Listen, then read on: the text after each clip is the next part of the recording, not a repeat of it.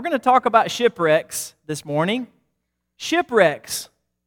You know, shipwrecks, first slide, Lucas. I know you're distracted by your beautiful baby girl back there. There we go, shipwrecks.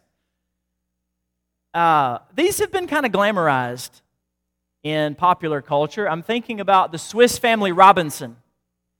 And this was a book that came out, a novel that came out in the 19th century. It was kind of based on a book called Robinson Crusoe that came out about a century before. But then Walt Disney came along and he sort of Disney-fied it in 1960 with a film about this Swiss family who's shipwrecked on a tropical desert island. And they make this awesome tree house and they live there for several years in the midst of these wild animals. And they sort of eke out an existence there. And at Disneyland in California, at Walt Disney World in Orlando, you can climb up into the treehouse. And as you're looking at, the boy's bedroom at the perch at the very top of the tree, you think, it might be kind of cool to be shipwrecked. That might be kind of neat because then you get to build a really awesome treehouse. And then let me share a few lines of a song with you. Some of you may recognize it. Just sit right back and you'll hear a tale of a fateful trip. Does anybody know this poem? That started from this tropic port aboard this tiny ship. It's the theme song to Gilligan's Island. This story about 7 people who were part of a 3-hour tour, and the ship called the Minnow. It gets tossed and turned to and fro on the ocean in a storm, and they wind up on this desert island. And for 3 seasons, these poor people are stuck out here on this island, and people sort of come and go. And every episode, they would try to get off the island, but unsuccessfully. And you might watch that show and you think, boy, that would be kind of cool to be shipwrecked. If you get to be around interesting people like this, and there's a laugh track and it's hilarious. It's just a hilarious existence to be shipwrecked with Gilligan and the skipper and the millionaire and his wife and Ginger and Marianne and all the rest of them. They're on Gilligan's Island, shipwrecks. We've kind of glamorized these, but shipwrecks are anything but glamorous. Take it from me. I've never been in a shipwreck, mind you, but I have been on a boat in the middle of a lake during a thunderstorm. Have you? That's a scary experience. My family had a boat growing up, and we would take it out on Lake Chickamauga, and one day we were puttering along, and this storm blew up, and there was thunder and lightning and strong wind and heavy torrential rains, and we had to slow the motor down to about as slow as you can go. There was zero visibility. My brother and I were scared. We went down into the cabin. It's a scary experience to be out on the water, to not be able to see, in a storm with rain and wind. And I remember when I was a kid going down to Camp Nayati for a summer retreat. And back in those days, they didn't just have canoes. They had these metal flat-bottom boats, and you could fit 6 or 8 kids on there. And one day, while at camp, we decided, let's sail out to the island. The island out on Lake Gunnersville. It's just, you think, it's just right there. A couple strokes of the paddle will get you there. Well, about 2 billion strokes later, you're still not to the island. Depth perception issues there. So we go out to this island. We finally make it there and explore a little bit. Well, then it comes a torrential rain on the way back. And one of the guys in the boat says, this rain is so heavy, I think we really should pray. And so we had a special prayer, asking for God's protection that we make it back to shore safely. Campers, don't get any ideas. Don't go out to the island. That probably should be a rule in the rule book. But it's scary to be out on the water during a thunderstorm. Even scarier to be shipwrecked, I'm confident. When Paul is writing to Timothy in this letter that we call 1 Timothy, he is trying to draw out an image that captures the trauma, the chaos, the loss, the destruction of losing one's faith, of abandoning one's faith. And the image that he arrives at is, look with me in 1 Timothy chapter 1. We're going to read this text again, verses 18 and 19. This charge I entrust to you, Timothy, my child. And Timothy was not Paul's biological child, his son, but Paul considered him to be a son in the faith. Paul had sort of brought him up in the faith and trained him. And the relationship that they shared was like that of a father and a son. It was very close and intimate. He calls him my child, Timothy, in accordance with the prophecies previously made about you. God had set Timothy apart for a special service in his kingdom through these prophecies. And Paul is encouraging him here. He says, these prophecies made about you, that by them you may wage the good warfare, holding faith and a good conscience. By rejecting this, waging the good warfare, keeping the faith, holding a good conscience. By rejecting this, Paul says, some have made shipwreck of their faith. So Paul is trying to conjure an image that would fully capture the devastation, the destruction of what happens in one's life and in the lives that that person affects when that person loses his or her faith, when that person abandons his or her faith, when that person turns their back on the Lord, on His will, on His Word, on His Son, Jesus Christ, and the image that he comes up with, the very worst experience that he could possibly imagine, is that of being shipwrecked. It's not a glamorous experience. It's really no laughing matter. He writes this letter to Timothy from Rome. And on the way to Rome by sea, Paul had appeared before several officials, and as a Roman citizen, he had appealed to Caesar, place me before Caesar, and so they send him to Rome as a prisoner by sea, and on the way there through the Mediterranean Sea, Paul suffers a shipwreck. You see, unlike me, Paul knows exactly what it's like to be lost at sea, to be on a boat that runs aground, and the boat is torn to pieces. He's shipwrecked. And this is recorded for us in Acts chapter 27. And this is a chapter that, if you're keeping up with our Bible reading, you've already read this chapter. Acts chapter 27, if you haven't read it, I would encourage you to read it. It almost reads like an adventure novel, like a travel narrative from the ancient times. We read that Paul is aboard this boat, and on the way to Rome, the ship is caught in what's called in Scripture a northeaster, a terrible wind and storm. The crew and the people on board, for fear of running aground, they begin hoisting up cargo and casting it overboard. And in Acts chapter 27, verse 20, we are told that all hope of being saved was at last abandoned.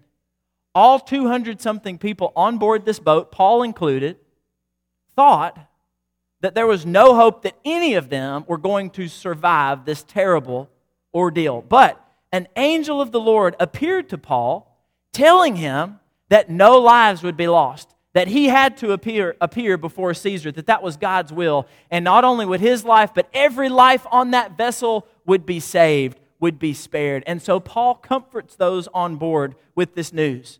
Well, eventually, after several other mishaps, the boat runs aground, it strikes a reef, the vessel is broken up by the surf, those on board swim to land, some of them are resting on planks and pieces of wood from the boat, and they all wash up on shore of the island of Malta safely. That's Acts chapter 27. A shipwreck that Paul experiences, and it is a terrifying, nearly deadly ordeal. But get this. It's not the first time that Paul has been through a shipwreck. In 2 Corinthians chapter 11, verses 25, Paul is enumerating all the ways that he's suffered as an apostle of Jesus Christ, as a servant of the Lord. He goes through this list of all these terrible experiences that he's had because he's committed to proclaiming the gospel. And listen to what he says. He says, 3 times I was shipwrecked. A night and a day I was adrift at sea. And this was written before his experience in Acts chapters 27. So if you can do the quick math, and I can't do math much more complicated than this, but that makes at least 4 shipwreck experiences for Paul. And we read, from the historians that this was not uncommon. In fact, many ancient ships that were shipwrecked have been found, boats around the Mediterranean Sea by archaeologists. And so it was not uncommon for vessels to be caught out in the sea in the midst of the storm and to run aground and to be wrecked. And Paul, writing to Timothy, asks himself, how is it that I can capture the devastation, the destruction, the horrific nature of losing, of abandoning one's faith? And what is the image that he uses? He draws upon his own experience, his own horrific experience of being shipwrecked. And he says that's what it's like. Think of all the fear and the anxiety and the physical and emotional toll and the destruction and just all the terrible details of being shipwrecked. And Paul says, that's what it's like when you lose your faith. That's what it's like for the families of those who abandon their faith, who turn their backs on God. It's like being in a shipwreck. There's nothing pleasant about a shipwreck. And Paul says, that's what it's like when you lose your faith. And he shares some examples with Timothy. He shares some examples because he doesn't want Timothy to follow the same path that these two gentlemen, these two former brothers, followed. He tells us their names. He names them. Verse 20, among whom, those who have shipwrecked their faith, among whom are Hymenaeus and Alexander, whom I have handed over to Satan that they may learn not to blaspheme. This phrase, handed over to Satan, it refers to church discipline, to being put out of the church, to excommunicating these brothers, not because the church is being a bully or being mean-spirited, but so that they will then be motivated to repent so that they can be welcomed back into the body of Christ. So handing over to Satan or practicing church discipline or excommunication is not an act of hatred, it's an act of love.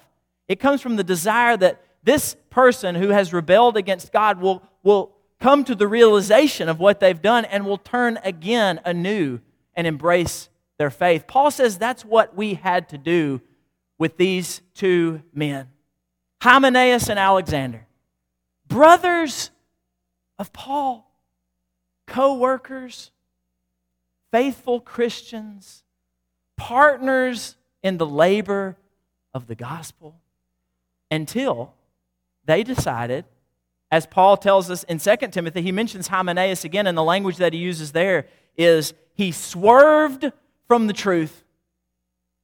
And so Paul probably had a good relationship with these gentlemen. Maybe like the relationship that he shares with Timothy, Hymenaeus and Alexander.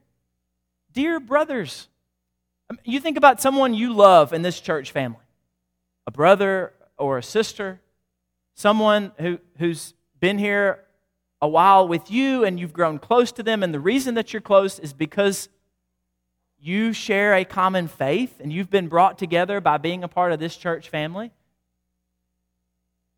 It's not outside the realm of possibility that Paul shared such a tender relationship with these men. And now he has to report to Timothy that they have shipwrecked their faith to the point that we've had to put them out of the church in hopes that God will prick their hearts and they'll come back. You see, it's a tragedy when someone shipwrecks their faith. It's a tragedy because it affects not only that person and not only their soul and their eternal salvation, but it brings so much pain and anguish and agony on those of us who love them and who long for them to be back in our midst. Paul probably had that kind of relationship with Hymenaeus and Alexander, and now they've shipwrecked their faith. Their faith has run aground. It's been dashed on the rocks. Do you know anyone who has shipwrecked their faith? Of course you do. Because we all do. And we all look around this auditorium. And it's just a blessing to stand up here every Sunday and to see a full house and to just look at the way that we've grown here. It's a wonderful blessing to see so many new faces, to see so many visitors. But if you're like me, you can also look. You can look with a different set of eyes, and you can see the people who are not here but who ought to be here. The people that we once shared pews with, who have shipwrecked their faith, who have no semblance of faith, who are no longer faithfully gathering with God's people, who no longer place their trust in their Lord Jesus Christ. We could double this crowd if we brought all those back who once sat here but for whatever reason have left. We all know people who have shipwrecked their faith. I'm thinking of someone that Lauren and I knew, a deacon in the church, someone we were close to, an example to us growing up, who became involved in an affair, who abandoned his family, who left the church, who this day has no semblance of faith, no connection with the church, made a shipwreck of his faith. It's a tragedy. It's devastating. And I think about so many of the young people that I grew up with, that we are told in various studies, 1 out of every 2 young people who grow up in the church will leave. Many of them will never come back. I can think of many of the people I was brought up with in the youth group who did everything that I did, who came to church every time the doors were open, who were involved in every single youth activity, fun and spiritual and service that we did, who are today nowhere near the doors of a church building on this Sunday morning. We know of too many who have shipwrecked their faith, and it's a tragedy. But I'm wondering, is it possible that we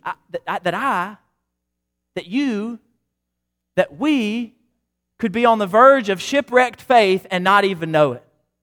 Is it possible that we are just a few weeks or months or years away from shipwrecking our own faith? And is there a way, are there warning signs that we can be attuned to prevent that from happening? I believe that there are. And I want to read again 1 Timothy chapter 1, the second part of 18 into 19. Listen to what Paul says to Timothy. He says, these are the things that Hymenaeus and Alexander, they turned their back on, and they have wrecked their faith.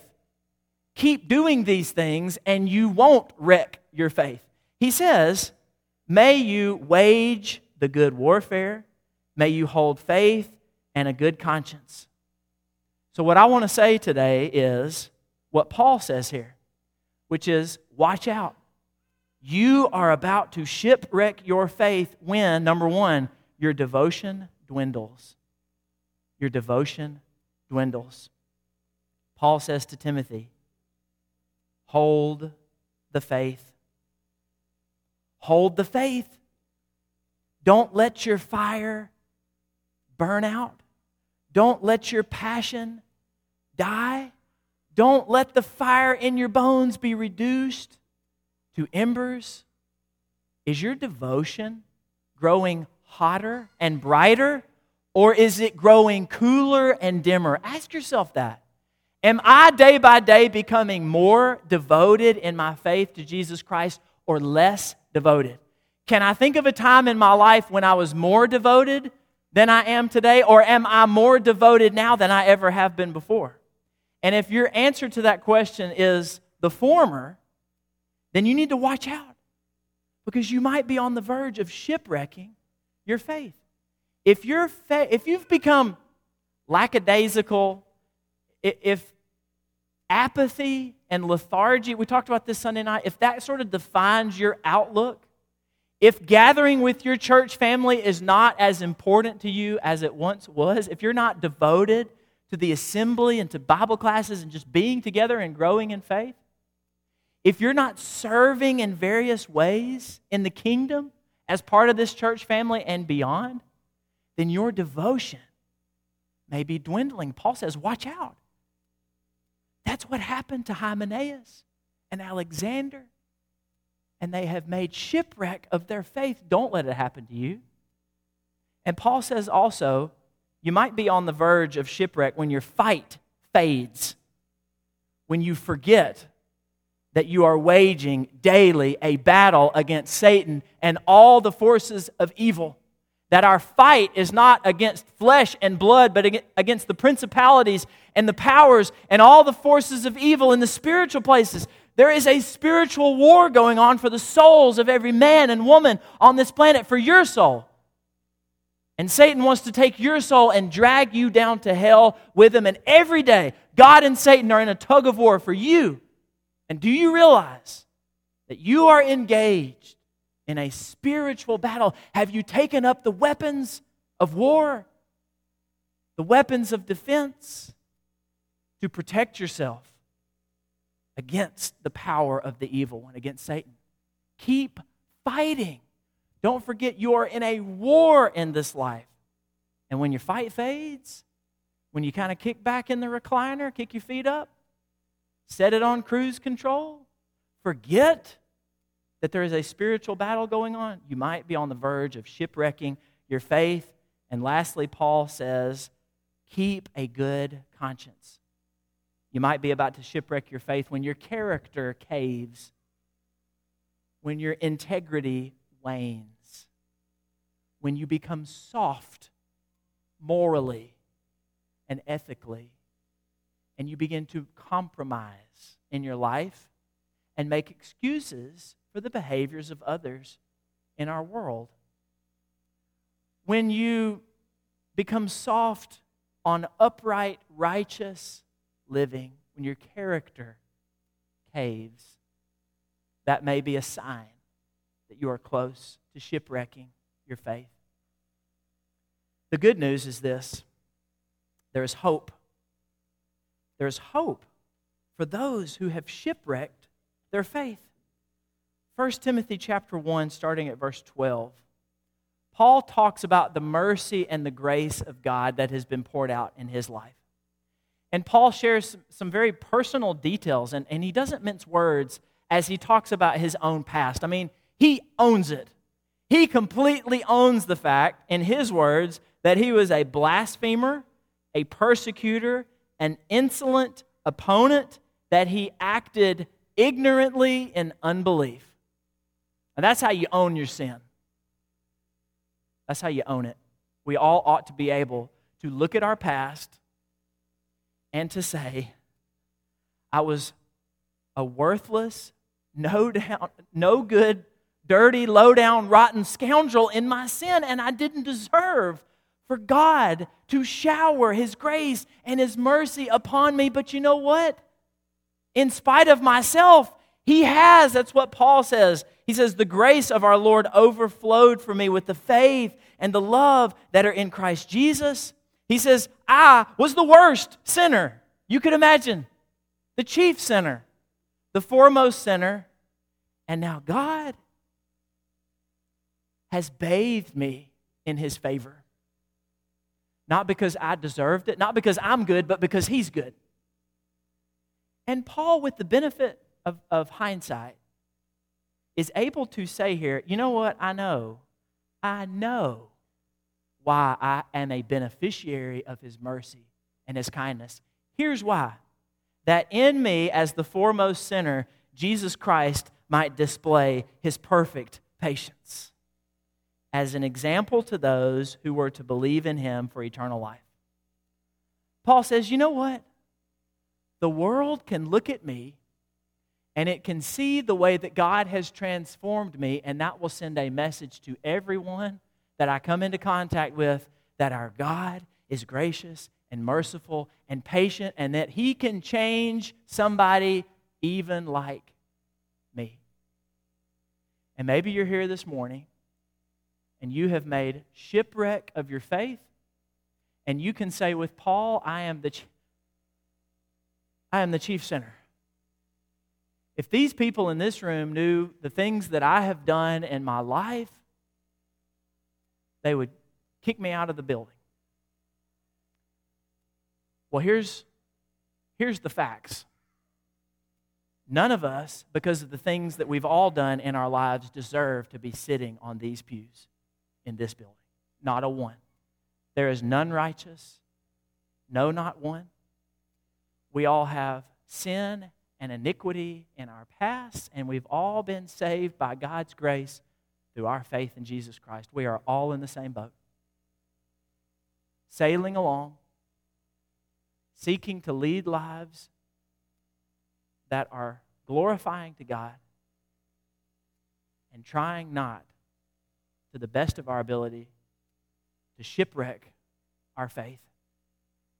The only reason any of us are here is because of the immense, the abundant, the bottomless, the unending love and grace of God that we can experience through Jesus Christ.